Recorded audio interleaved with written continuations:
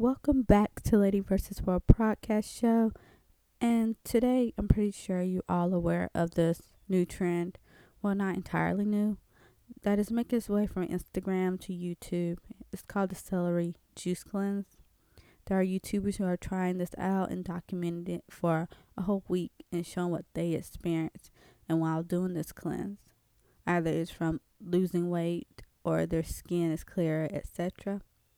So basically, I came on here to talk to you about the pros and cons of a juice cleanse and if it's good for you or not. I've been researching top and bottom of the internet, reading blogs, and I have seen good results for those who only tried it for a week and not a month. But I will say, in some way, a juice cleanse is good for you.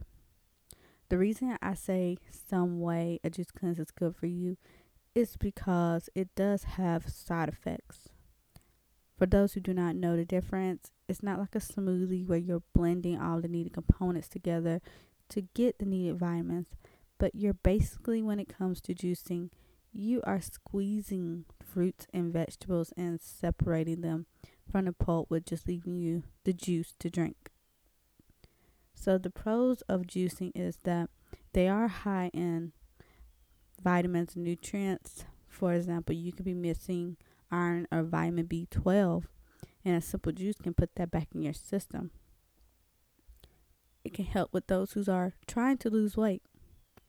And also, the juice is rich in anti-inflammatory compounds that can boost the immune system, so a person can feel more energetic. Juicing can also help improve digestion because of the healthy enzymes that help the gut work efficiently. Now, those were just some of the pros that I found. Here are the cons. Drinking in large quantities can be harmful for those who have kidney disorders. Some juices are high in acid, which can contribute to kidney stones forming.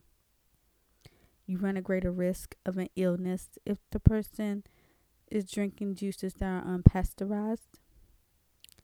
Consuming insufficient numbers of calories can result to a person having symptoms related to low blood sugar, such as fainting, weakness, headaches, dehydration, and hunger.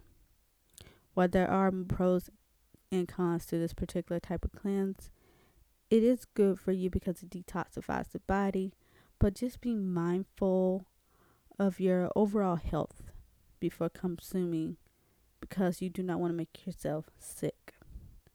I have seen when people replace a whole meal with a juice and experience lightheadedness. A particular YouTuber did that. Her name is Trisha Paytas, which is not good for you. I guess you can say juicing is good for you, but just take precaution when consuming and make sure everything that you're getting out the grocery stores are organic fruits and vegetables. But I do hope you enjoyed this short podcast on juice cleanses. And stay tuned for more episodes to come. Take care.